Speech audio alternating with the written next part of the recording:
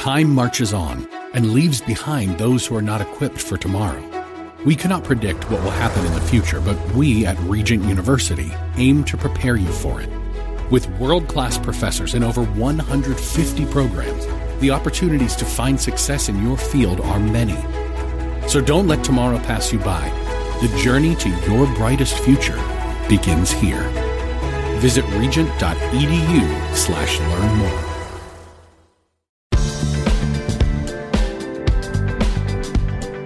Welcome back to The Common Good, AM 1160, Hope for Your Life. Alongside Aubrey Sampson, my name is Brian Fromm. So glad to have you with us today. Aubrey, this is a difficult time for some people. We've been talking about that during the course of this week. Like, is it, if you've got weird family dynamics, other things, if you've lost somebody, how do you process that? But I was thinking about that, and then I read this article about Tim Keller. So Tim Keller, one of my favorite pastors and authors. He is just kind of a wise, just theologian. Yep. And so Tim Keller, though, is going through a cancer battle right now. And in fact, he has stage 4 pancreatic cancer. And he's been very open about it on Twitter. And his wife, Kathy, came on to say, but he's doing well right now. In fact, the doctors are surprised by how well he's doing. But still, stage 4 pancreatic cancer, you think about that and you go, man, that's got to just how do you live with that every day? Well, right, because even though he could be doing well and he could last a long time, you hear stage 4 pancreatic cancer, you sort of know what the end is. It gets you at some point, for sure. Yeah. And then, like you said, every day you wake up, I have stage 4 pancreatic cancer. So that's just so incredible to think about, like putting your head on the pillow at night, waking up, like you said, knowing that's part of your reality. That's right. And so with that in mind, Keller went to Twitter the other day, and he wrote something that I think he was trying to provide pastoral care for people as you go through struggle from his own, what he's going through right now. So let me just read it. Okay. And I want to think about the people out there right now who are struggling, whether it be health-wise or, circumstances of life or whatever else it would be. I wonder what Keller said here that you find helpful. He wrote this on Twitter. I have stage 4 pancreatic cancer. But it is endlessly comforting to have a God who is both infinitely more wise and more loving than I am. He has plenty of good reasons for everything he does and allows that I cannot know, and therein is my hope and strength. Suffering awakens us out of our haunted sleep of spiritual self-sufficiency into a serious search for the divine. Wow. Grab on to whatever you want from what Keller said in the midst of his battle with stage 4 cancer, kind of that perspective. It's interesting him saying it is endlessly comforting to have a God who is both infinitely more wise and more loving than I am. I was actually talking to somebody last week whose wife died several years ago. So this man has been a widower for a while. But he was saying that there were things that he looked to his wife for, like to be his comfort, to be his partner, to be his mirror. He had all this beautiful, to be his anchor. And in time, what he began to realize is in his grief, which, he's still devastated about his wife's death, that Jesus became those things for him, became his comforter, became his anchor, became his mirror, all of those things. And I do think there is that bizarre but beautiful mystery in grief, even when you're, like Tim Keller, facing stage 4 cancer, that somehow God shows up to comfort you in ways that are beyond your imagination. And part of that is, like he's saying, he knows who God is. That's so right. Part of it is a trust in what we know about God and what God has declared about himself through his word. I think another part of that simultaneously is just that the ministry of the Holy Spirit, who's with you in your grief and carries you through, reminding you of who God is, reminding you of who you are, and then meeting you in ways you couldn't even imagine. Yeah, absolutely. And like you said, knowing who God is, he says, God is infinitely more wise and more loving than I am. We often say, kind of at the foundation of when you're going through struggles is to know and believe that God is good. Like that this isn't a surprise to God, and that this doesn't make God less loving or less good. I think allows us to anchor ourselves in that. What about that second part where he says, I find this fascinating. He says, suffering awakens us out of our haunted sleep of spiritual self-sufficiency into a serious search for the divine. He kind of says when life is good, you're kind of in the what he calls a, quote, haunted sleep of spiritual self-sufficiency. Yeah. Why do I need God? But that suffering kind of rips that away and causes you to just kind of search out the divine, search out God.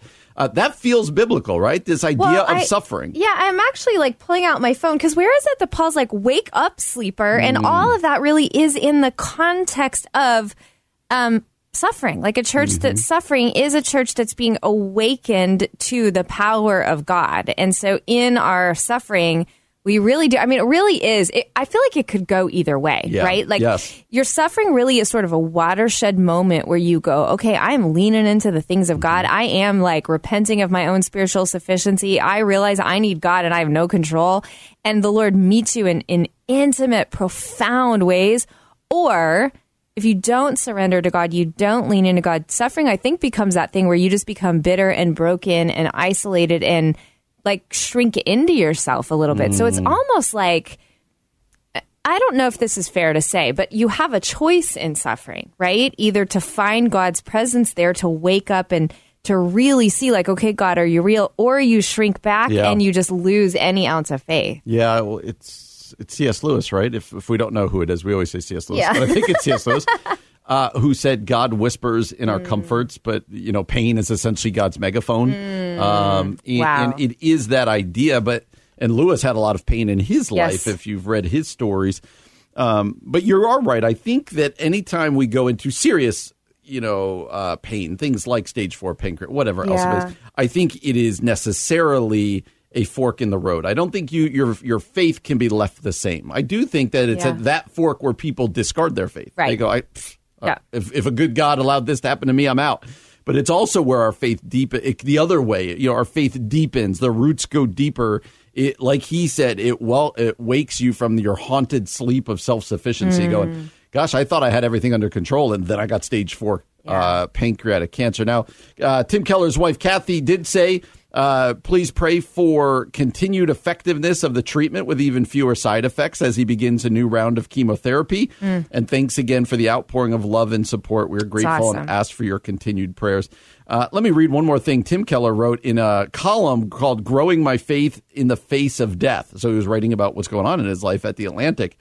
He said this: as God's reality dawns more on my heart, slowly and painfully and through many tears, the simplest pleasures of this world have become sources of daily happiness. It is only as I have become, for lack of a better term, more heavenly minded that I can see the material world for the astonishingly good divine gift that it is. You do have to think that near death or where that's an option, kind of pain. We'll end with this. I love your thoughts. It gets your perspective, right? It probably orders things correctly. Absolutely. My best friend in the world right now is battling stage 4 metastatic breast cancer. And that has been so true of her. Like, she is just delighting in all of the little things that sometimes I think annoy us, or something our kids do that might annoy us, or an event where we're like, oh, I don't want to go to that, I'm tired. She's just showing up for things and enjoying things in a way that she hasn't, because she has such a different perspective of her own timeline now. Right. And it's teaching those of us around her quite a bit about what it means to really be present and be grateful. Yeah, that's powerful. That's powerful. Well, coming up next, Rich Viotis, a pastor that we talk about often here on the show, he tweeted this, that John the Baptist is one of his favorite people in Scripture. Interesting. He gave the reasons for that, and we're gonna discuss those reasons next here on The Common Good, AM 1160, Hope for Your Life. Hey everybody, welcome back to The Common Good here on AM 1160, Hope for Your Life, alongside Aubrey Sampson. My name is Brian Fromm. Thanks so much for joining us today. New York-based pastor and author Rich Viotis. He pastors in Queens. He's the author of a wonderful book, came out about a year or two ago, called The Deeply Formed Life. It's a really, really good book. We had Rich on when it came out to talk about it. But all right, Aubrey, he wrote something very interesting. He tweeted something. It kind of gets you thinking, it caught my eye because I'm actually preaching about this person this week at our church as we kind of talk about characters of Christmas. He wrote about John the Baptist. Here's what he said. John the Baptist is one of my favorite people in Scripture. He knew who he wasn't, I'm not the Messiah, and he knew who he was. I am a voice in the wilderness. Every day I need to get clear in my soul who I am and who I am not. Otherwise, I find myself living a life God never called me to. I've never heard that about John the Baptist. That felt like a really interesting take. What do you think about that? Yeah, I actually have a Advent devotional by Fleming Rutledge. She's an American theologian, and she writes a lot about Fleming Rutledge is a woman? Yes. I did not know yeah, that. I she's know a the woman. name. I always thought of the name Fleming as a man's name. It kind of feels male, but no, she's a very strong Sorry woman. to get you off the point there. That surprised me. But she writes about John the Baptist a lot in the Advent devotional, because she does talk about him being like the first herald of Jesus. And so really and ultimately that because John the Baptist is beheaded for his message, that really Advent is sort of that, right? Like we are heralding message while also suffering, while also like carrying his death with us. And so I do think there is something very powerful about the fact that John knew he was there to point to Jesus, to point to Jesus, to point to, and even what I love about John the Baptist too is people like saying, "Hey, will you baptize?" He's like, "Baptize us." He's like, "I can, but look, I'm not the one who's supposed to baptize you." Like he just knew his place, and it's so beautiful. And I feel like so many of us, including myself, big time, need that posture of like, oh, it is not about me. It is not about my attention, my glory, my ministry, my anything. All I need to do, all I'm meant to do, point to Jesus, point to Jesus, point to... It's beautiful. I agree with Rich Viotis. I think John the Baptist is an amazing person in the scriptures. What it strikes me about John the Baptist is he was a big deal. Like he becomes kind of an afterthought to us, right? When we talk about John the Baptist, when we preach about him, or he's John the Baptist. Yeah. John the Baptist was a huge deal. You read in the Gospels, he's got followers. Yes. He's got disciples. Right. If this was today, right? John the Baptist, he would have he'd have paparazzi following him. Totally, right? 100%. And so John the Baptist, that also sets him up to be a jealous person. And so that's what always amazes me about him, because if I were John the Baptist, right, I forget the text exactly where he says, he must become greater, I must become less. Like John the Baptist's disciples were getting mad because people were going to Jesus. And John the Baptist is like, no, I must become less. He must become more. I'm here to point to him. This is all about Jesus. I find that to be really fascinating because I've told you this before. I struggle with envy. I struggle with jealousy. Right. I look at other people's things. John the Baptist taking the ultimate beheading for Jesus out of the way. John the Baptist had every reason to be jealous and envious, and he wasn't. And Brian, forgive me if you said this, and also think about the fact that he was his cousin, right? So then you're like, I'm jealous of my cousin. You know what I mean? Like that's very real, but he wasn't. I also think what's fascinating too, like just in the whole scriptural narrative, is John the Baptist compared to the rulers of the day. Like here is a guy with followers. Here is a guy with influence. Here is a guy just pointing to Jesus, while starting with Caesar, Augustus, all the way to whoever. Right.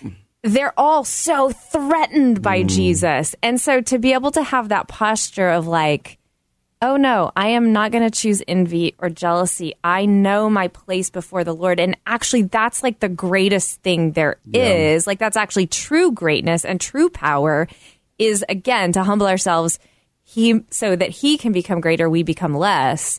That's true greatness. I think for us just to be able to remember that and walk in that, it's so freeing. It is. But it's so difficult day to day. So how do we get there? Let's be really not only how do I find my place before Jesus, right? Like we're called to be ambassadors of Christ. What do ambassadors do, right? They speak for the one above them, right?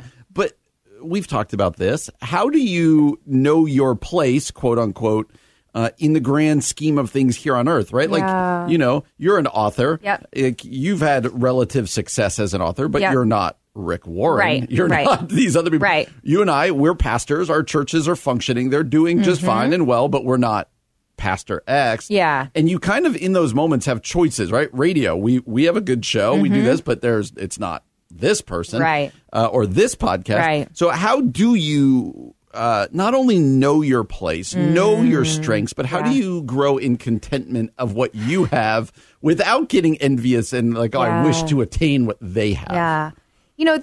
I feel like in a lot of ways, this is like the struggle of my soul, Brian, and you mentioned it kind of is yours too. So I think we can just be real with our listeners. I think for me, it comes back to a few things. One is the posture of my own heart. Like, do I think it's my job to lead God and tell him what he should do? Or is it my job to let God lead me? Right. So it's a posture, I think, of worship and humility too. I think it's a posture of gratitude. Like, can I actually see the things God is doing and not be focused on the things God isn't, or be focused on the things he's doing with other people that I don't pay attention to what he is doing? And then this is, for me anyway, this is the big one. It comes down to trust. Like, do I trust that God is good? Do I trust that God's plans for my life are good plans and the best plans? And do I trust that God has me right where he wants me? Yeah. And I think ultimately when I sort of break down before the Lord and I'm like, oh God, here I am, so much envy. Why? Oh, I'm so sorry. Please help me. It really does come down to like, are your plans for me good? Yes. Do I trust that you are good? Yes. Do I believe you love me as much as you love that person who's super successful? Yes. But it's like we have to re-gospel ourselves all the time and come back to gratitude, trust, worship, and who's in charge. Yeah. What about you, Brian? I think I love all that you said there, but I also think it's a matter of perspective for me. Like, I can get lost in these other things, but like when I look back on my life, when I hopefully am, really old, just kind of sitting in my chair or whatever. Yeah. When I look back on my life, what are the things that I'm going to be most proud of, that are most important to me? It's going to be the marriage that I had. 100%. It's going to be the kids, and hopefully at that time, grandkids and even great-grandkids. Yes. It's going to be the friendships that I had. Yeah, I'm not going to sit there and be like, man, Aubrey and I, that show we did for 30 years had this kind of scope, or that church had, it's going to be... It's going to be the small acts of love that are the most meaningful. Yeah, and those things are important. Don't get me wrong. I want a super successful show. Of course. I want a growing church. Yeah. I want none of this is like, so you shouldn't even try. But it's like, what really matters? Yeah. And like I feel like you said, I think John the Baptist had it lined up well, going, okay, I'm here to point people to Jesus, and I'm going to do that with everything that I can have. So I found that interesting. A lot of times at Christmas, we don't think about John the Baptist, even though, as you said, he was kind of the first herald. He was the first one. So an important figure to think about. Coming up next, top 5 list, Christmas themed. What are Aubrey and I's top 5 Christmas movies? We're going to do that next year on The Common Good. AIM 1160, Hope for Your Life. Welcome back to The Common Good, AIM 1160, Hope for Your Life. Alongside Aubrey Sampson, my name is Brian Fromm. It's Friday. The best thing about Friday is the weekend's coming. But maybe a close second best thing about Friday is a top 5 list. Today, we're going to do top 5 Christmas movies. Christmas theme, everything's Christmas. So let's jump into our top 5 list. Top 5, top 5, top 5, top 5. Top 5 things with Brian and Aubrey. All right, Aubrey, this is, there aren't that many to choose from, or there's more than you think, I suppose. Top 5 Christmas movies. I am so excited about that. Yeah, we're going to let you, I think each of us can kind of take our own direction here. Yeah, what is absolutely. it, a Hallmark movie? Is it only set at Christmas? We're not going to make the parameters. That's kind of the fun of this. Okay. I've got 5 plus 3 on my... I am so happy to know you have an honorable mention list. I do. All right, you get to go first. Give me your number 5 top Christmas movie for Aubrey Sampson. Very hard to narrow down, like deeply hard to narrow down. But my number 5 is Holiday Inn, which was the precursor to White Christmas. Holiday Inn? Yes. One of my favorites. Bing Crosby is in it. Great music is in it. How old is this? I mean, I think it's like 1942, perhaps, and White Christmas came out in 1945. Similar cast, beautiful music. White Christmas is in it, actually. I'm dreaming of a white Christmas, just like the ones I used to know. I think last week we did the Steven Spielberg list of his favorite movies, and we realized most of his were in the 40s, and so you're trying to I'm trying to be Steven Spielberg, this is basically. What the best movie people do. All right, my number 5, it is iconic, but not nearly as old. Okay. Home Alone. Oh, great one. Yeah, solid. Solid Christmas choice. Well, my next one's going to be Home Alone 2. Did you know the Home Alone house, which is in the north suburbs, I believe, you can now... You can stay there. It's an Airbnb. You can stay there? There is. That's what they're doing This now. has just changed my entire life. I did not know that. So number 5 for me is Home Alone. Okay. Number 4.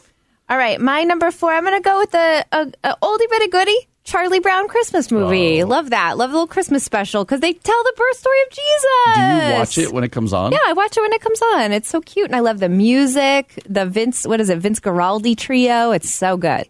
For unto you is born this day in the city of David a Savior, which is Christ the Lord. And this shall be a sign unto you. You shall find the babe wrapped in swaddling clothes, lying in a manger. And suddenly there was with the angel a multitude of the heavenly host praising God, and saying, Glory to God in the highest, and on earth peace, goodwill toward men.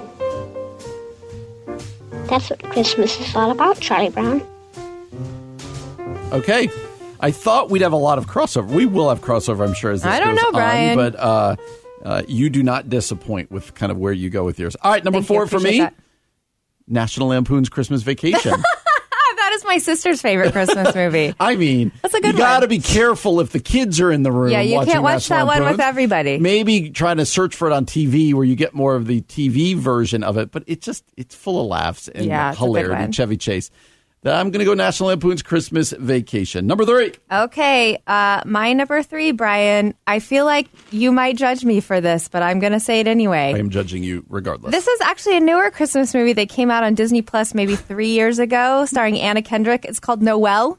Okay. She becomes the first female Santa. It's very empowering, and I cried. Noelle. I love it. It's so funny, too.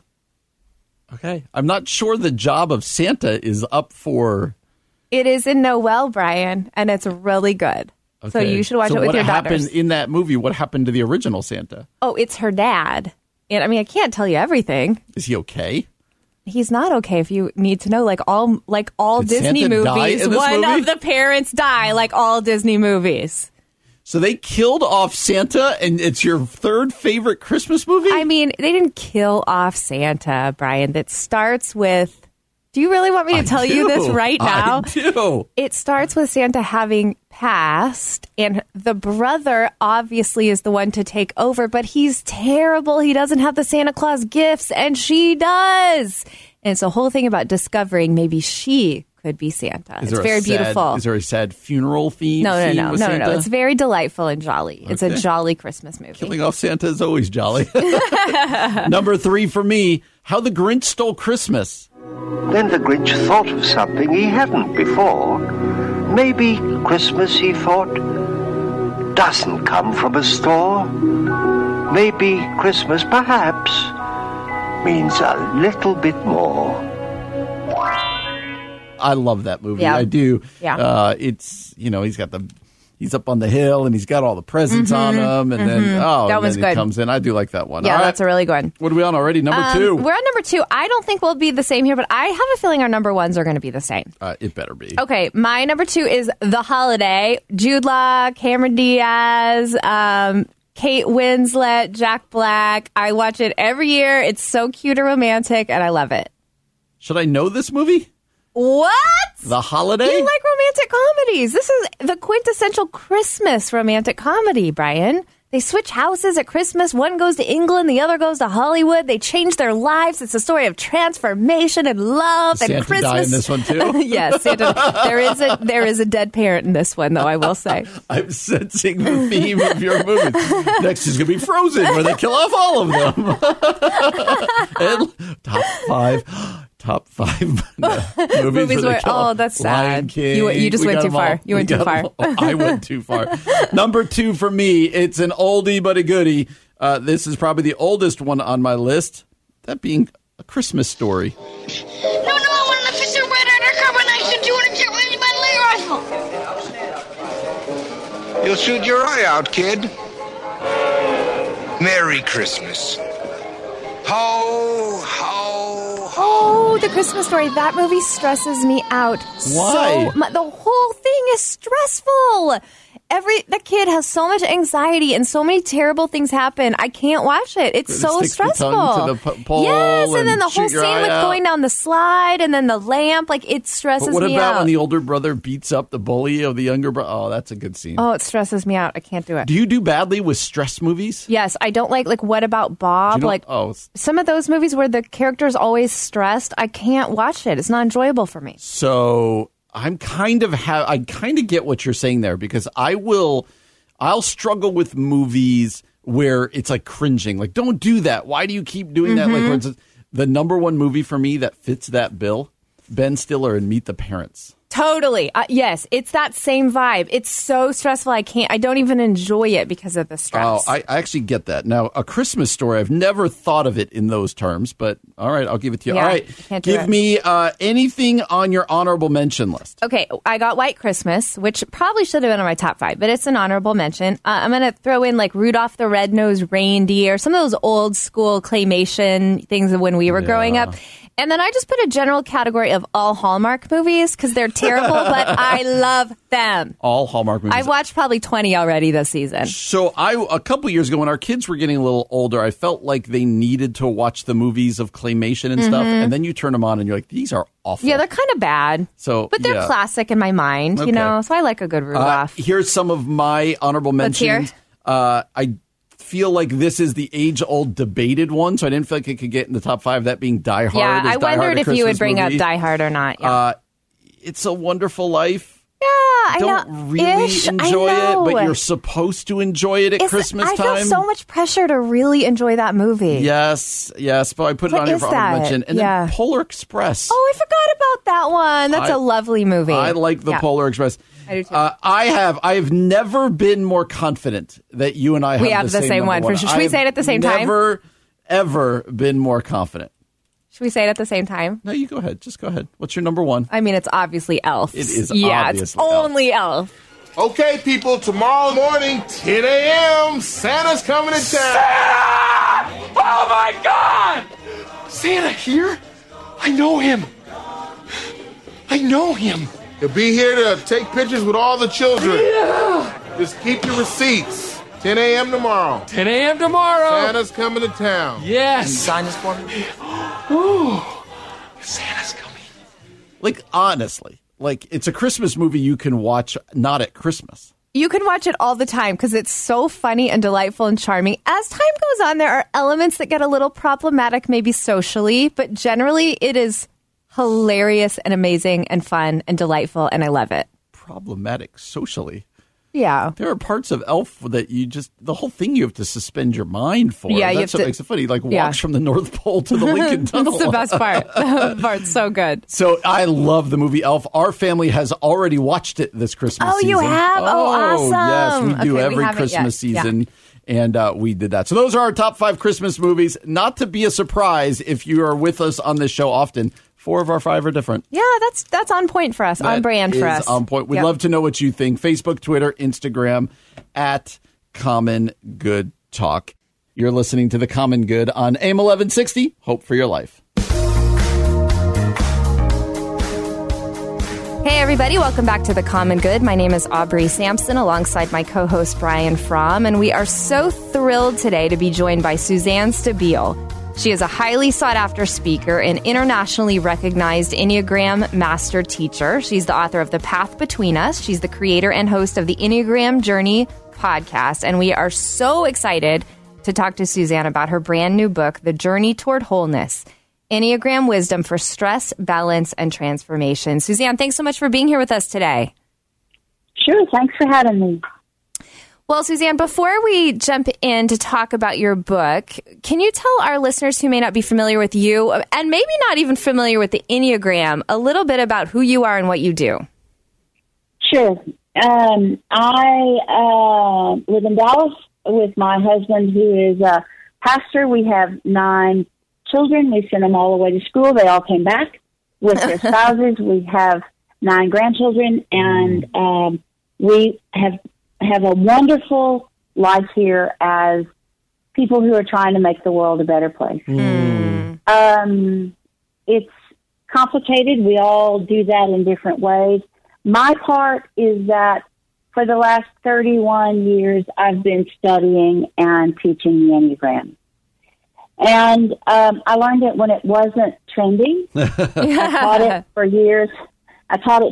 when it wasn't trendy. Mm-hmm. And I imagine I'll be still teaching it when it isn't trendy anymore. That's awesome. But for now, I continue to do my work, which is deep Enneagram work. I'm an Enneagram and person, meaning that this ancient spiritual wisdom is applicable literally to every part of our lives. Yes. And I guess my goal in the beginning was that I wanted to somehow make the world a more compassionate place. So it takes me 8 hours to teach a Know Your Number workshop. And Brian, I know that you don't know your number yet, and I'm guessing that there was an 8 hours. No, it sounds wonderful. I'm just telling you, I haven't had very many people get up and leave. There you go. Proof is in the pudding. I think it's because people want to know and understand themselves, and they want to know why they do the things they don't want to do. Mm-hmm. So I start the day usually by saying, when you leave, you might not know your number. So imagine me saying that to 300 or 400 people. But I say, you probably will. My percentages are pretty high. But here's what I guarantee, and the only thing I guarantee, and that is that you will leave more compassionate. Oh, I love that. And, we need it. I love it, and the whole world needs it. Need it. Yeah, especially right now. Isn't that the truth? Yes, it is the truth. And so the reason I think that it is adding compassion to the world is because we all kind of think everybody's like us. Like, we're all pretty much the same. That's what people say to me. And we're actually not pretty much the same.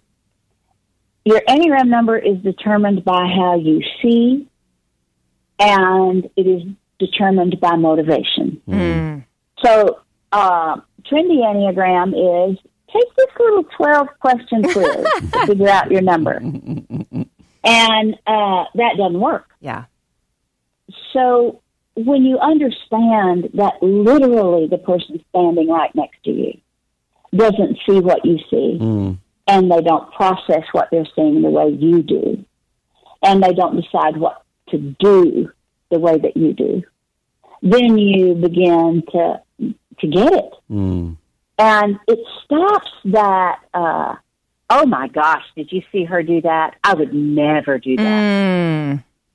And all of that is the way that we can begin to make room for one another. It's beautiful, Suzanne. First of all, I love that you have 9 kids and 9 grandkids. I feel like that's very Enneagram appropriate. Like, part of me is that's really on brand for you. No. Did I say I have 9 children? You did. Oh, no, I just have 4 children. Okay, I thought, wow, I've never heard her say that before, but okay, that's a little bit better. That's a little bit more reasonable. I've been talking about 9 so much. It just comes out of you naturally. Well, No, 4 kids. Okay, 4 good. Children, spouses, 9 grandchildren. Okay, 9 grandchildren. That's wonderful. Congratulations on that. Well, thank you. Suzanne, I would love to hear you talk about your new book, The Journey Toward Wholeness, Enneagram Wisdom for Stress, Balance, and Transformation. Can you tell us a little bit about that book and what you hope readers get from it? I think I'm stocked up on, here's some more information. I don't need any more information. I can't manage the information that I have. And my mentor, Father Richard Rohr, taught me that information is not knowledge and knowledge is not wisdom. And I think my first book that I wrote with Ian Cron, The Road Back to You, is information. And I think The Path Between Us, which is my standalone book after that, is knowledge. This book is wisdom. Interesting. And in this book, where there is the wisdom of the Enneagram laid out for all 9 members in ways that they can come away and know what to go home and do, to make fewer mistakes, to appreciate themselves more, and to make more room for other people. I think that's about as good as it gets. I'm really proud of this book, and I think it's going to make life better for folks. Yeah, Suzanne, what's the pushback people give? So I just haven't taken the test, but I know lots of people who have and really enjoy it. But what's the pushback where people are like, maybe the Enneagram's dangerous, or it's not, it's not something we should do? What's the pushback, and what's your answer to those? Sure. Here are three pushbacks. One is, I don't want anybody to put me in a box. Well, yeah, I don't do that. I show you the box you're already in. Nice. Second pushback is, I've done all these personality things, and they're all about the same, and I already know this, and this. And I don't have anything against any of the others, but the difference in the Enneagram and other personality assessments is that you can do something with the Enneagram. Meaning, you can actually use this wisdom to identify where you missed the mark and to figure out how to make that better all at the same time. And the pushback from some conservative Christian communities is that it's bad and evil. Right. There's a big difference in an Enneagram and a pentagram, number one. And that's kind of key. Yeah. And the second thing is that people say, they kind of lean in toward me and say, what's dangerous about the Enneagram? And my answer is this. The danger of the Enneagram is that you take it to be more than it is. Oh, interesting. It's just one spiritual wisdom tool. It's not the end-all, be-all of anything. It's just one, and it's really good. Yeah. And if you want to learn it and use it, great. And if you don't, also great. Yeah. So, Suzanne, let's dive into the book a little bit. What are some of the key themes that you explore? Well, the Enneagram is really old, and in the 1940s it kind of resurged, and I mean really old, like a couple thousand years old. Oh, wow. And a guy named Gurdjieff kind of resurrected the Enneagram, and then a guy named Maurice Nicoll wrote a paper that said there are 3 centers of intelligence, only 3, and they are thinking, feeling, and doing. And if you put his work on top of the Enneagram, then what you find out is that there are 3 numbers that are thinking dominant, and 3 numbers that are feeling dominant, and 3 numbers that are doing dominant. And at the same time, Karen Horney, who was German-American, did her work and wrote a big paper for the big community of thinkers and philosophers in the world. And she said that all people either move toward other people, away from other people, or against other people. And if you put her work on top of Maurice Nicoll's work on top of the Enneagram, then what you find out is that the 3 triads are determined by what is dominant. And then there are 3 stances when you add Karen Horney's work, and they're determined by which of the 3 centers of intelligence is repressed. And essentially, all of us are using 2 of the 3 centers to make our way in the world, and that's why we're tired. We're just tired. And I'd like to see us use all 3. Yeah. And if I were to use a personal example so this doesn't sound too heady, I'm a 2 on the Enneagram, so I'm feeling dominant and I'm thinking repressed. And I've got 3 books out in the world, and I've taught all over the world, so I know how to think. Yeah. But as a 2, I think primarily about relationships because I'm feeling dominant. And so early in my life, I learned, I can make my way with just reading the room because I'm feeling dominant and knowing how people feel and then doing something about those feelings. And I've got it made. Yeah. The problem is that leaves out thinking, and that means I help people who don't want my help. It means... the first time my board of directors decided, since I was getting old, that I needed to fly first class. So I moved up to first class the first time, and I said to my assistant when we landed, people in first class don't talk. And she said, actually, people on airplanes don't talk. And I said, well, I do. And she said, uh-huh. That's so funny. That's awesome. So, Suzanne, I've been married for 21, 22 years here, about to have an anniversary. How do things like the Enneagram help us in our marriages? People out there probably going, well, okay, me understanding myself better, but is it also helpful to understand my spouse more? What role can something like the Enneagram play in strengthening marriages?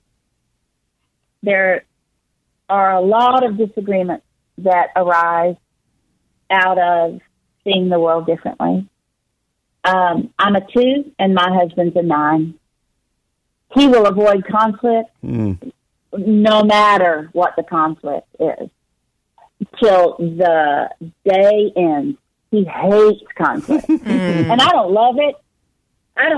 But I'm all about it with my people. I'm happy to be in conflict with the people I love.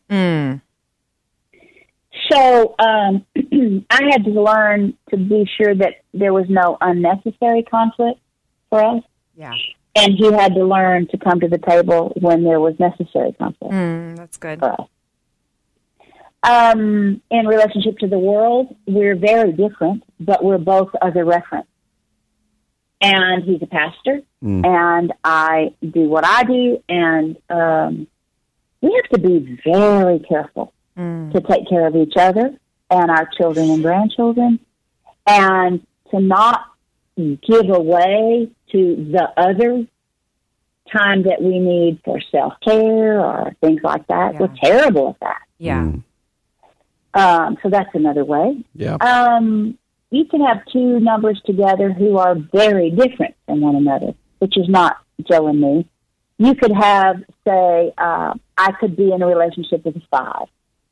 And, I'm real handsy, like I like to touch Joe and hug him and play with his hair and, kiss him and all that.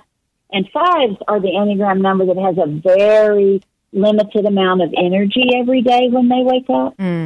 And every encounter with another human being takes energy from them. Yeah. And when they start to feel like they're running out of energy, they have to protect what they have left till they get home and till they're in a quiet space.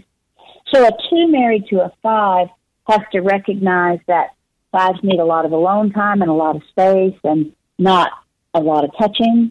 And 5s have to recognize that they're going to have to take care of themselves in the way that they can, but they have to limit the amount of alone time they're going to have so they can be faithful to the relationship with a 2 who needs time with them. Yeah. One of the things I say to 5s is when you think you don't need time with other people, you can usually be sure that they want more time with you. Wow. That's good. That's so good. I'm just thinking of a 5 who's a close friend of mine, and that's a good word for both of us in our relationship, actually. Suzanne, you said earlier on that the Enneagram is a tool for spiritual wisdom, and I wonder if you could, I don't know, maybe tell a story, if either from your own life or someone that you've taught or ministered to through the Enneagram, how it has led them spiritually. Okay. I haven't told this story in a long time, so I'm grateful to get to. I was teaching at our center here in Dallas. We built it to only hold 50 people at tables, and that's still a sweet spot for me, even though I have to teach much larger. I get to teach much larger crowds usually now.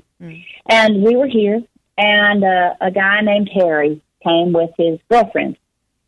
He was divorced and had a son, and she was divorced, and Harry was about 3 maybe, and he was big, and they sat down, and I started teaching a Know Your Number workshop, and it was clear to me that Harry didn't want to be there. And so I walked over to him before I really got started, I walked over to him and I said, Harry, I'm guessing you're here because she begged you to come. He said, that's right. And I said, I tell you what, if by lunch you still don't want to be here, I'll tell her to let you go home. And he said, okay, do we have to wait till lunch? So I taught, I teach starting with 8. And I taught 8 first. And and that happened to be Harry's number. Wow. Oh, wow. And he came up to me after I had taught 2 numbers, 8s and 9s, and he said, well, I believe I'll stay. He said, you nailed me with that first Wow. one. So I taught as many numbers as I could that day, and I was going to finish the next afternoon. And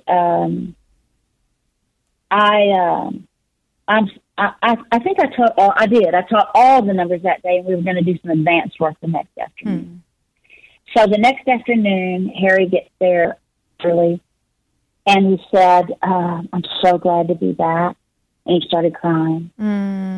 He said, "One of my sons needed one of my kidneys, and I gave it to him. And he and I have been warring with one another because he hasn't taken very good care of it." He said, "But when you taught 7s yesterday, I recognized that my son's a 7. And I went home, and he said, we've been up all night. I talked with my son until 2:30 this morning.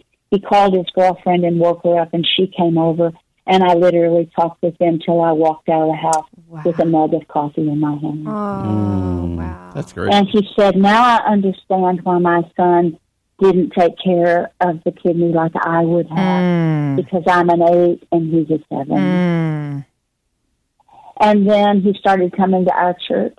And 1 month into coming to our church, he came up to me after worship, and he said, "My son died Thursday night." Oh. And he said, "Without you, we would have never found each other." Oh, Suzanne. Wow.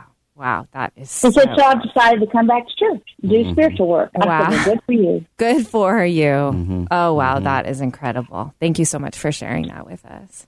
Sure. The reason I don't tell it is because I don't want people to ever be manipulated into Enneagram work. But you asked the right question at the right time in the right way, so I didn't think the answer would be manipulative. No, it was beautiful. Thanks, Suzanne. Suzanne Stabile is the author of The Path Between Us and the creator and host of the Enneagram Journey podcast. She's also the author of a new book, The Journey Toward Wholeness, Enneagram Wisdom for Stress, Balance, and Transformation. You can learn more about Suzanne and her new book at SuzanneStabile.com and at lifeinthetrinityministry.com. You can connect with Suzanne on Twitter at Suzanne Stabile. Suzanne, thanks so much for your time today. It's meant so much to us. Thank you, Suzanne. Thanks, guys. Brian, I'll see you 8 hours. I'm coming. I'll find you. You're listening to The Common Good on AM 1160. Hope for your life.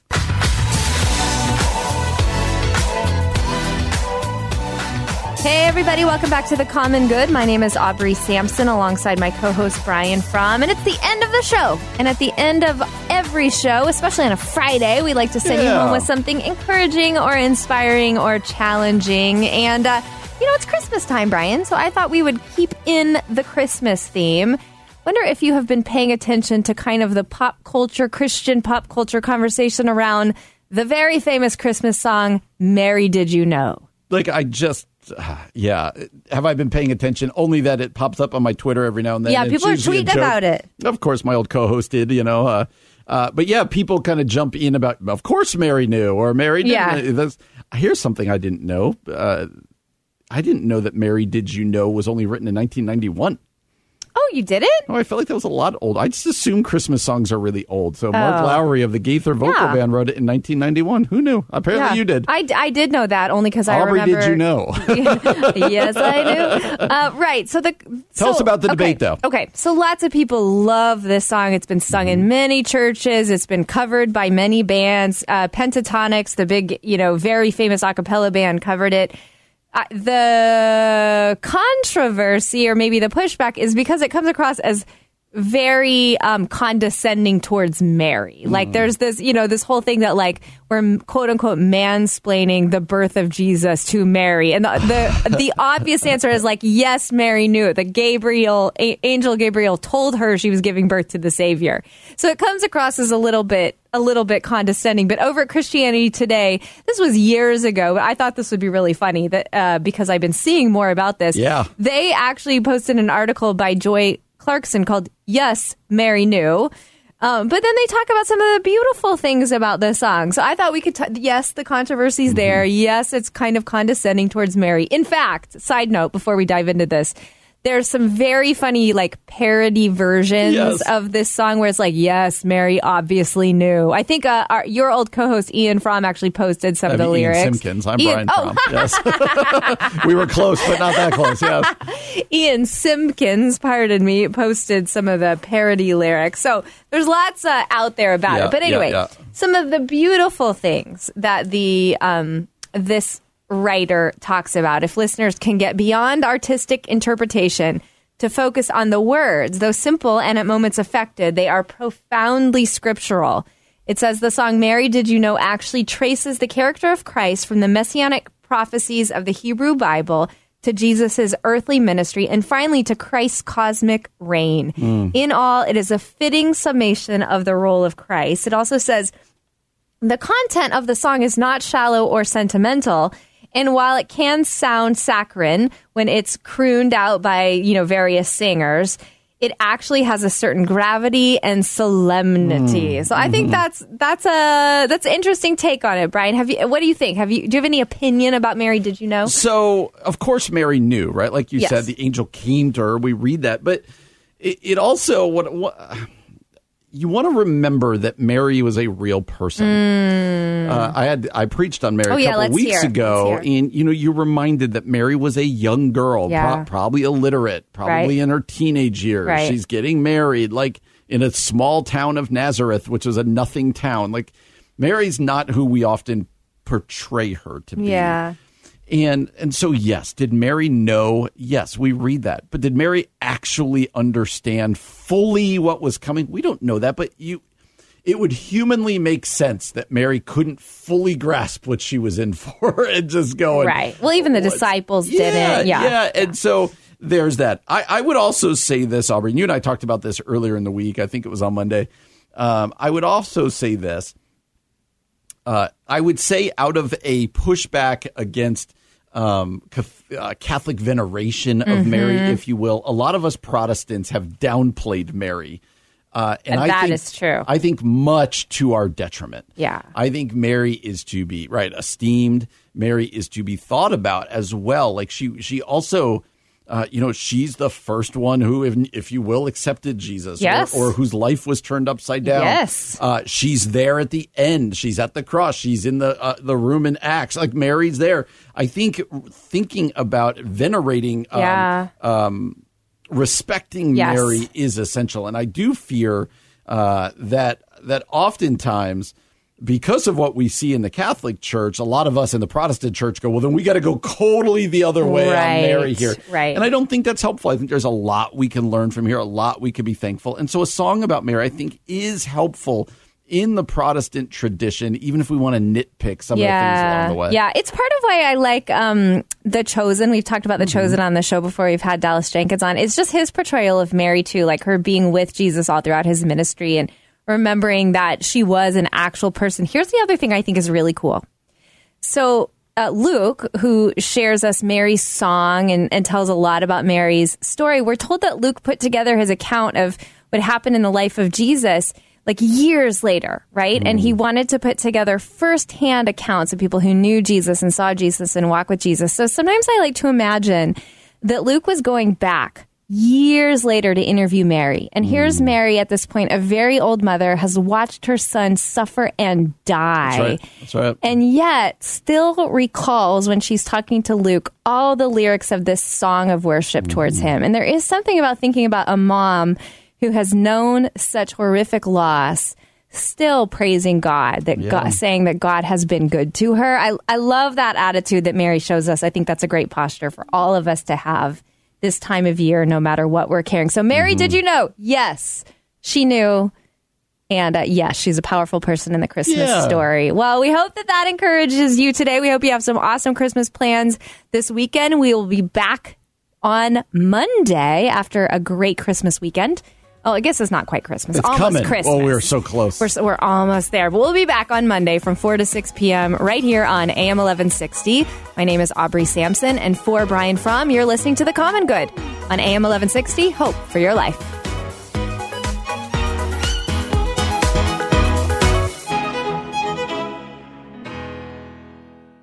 Cable news, noisy, boring, out of touch. That's why Salem News Channel is different. We keep you in the know. Streaming 24/7 for free.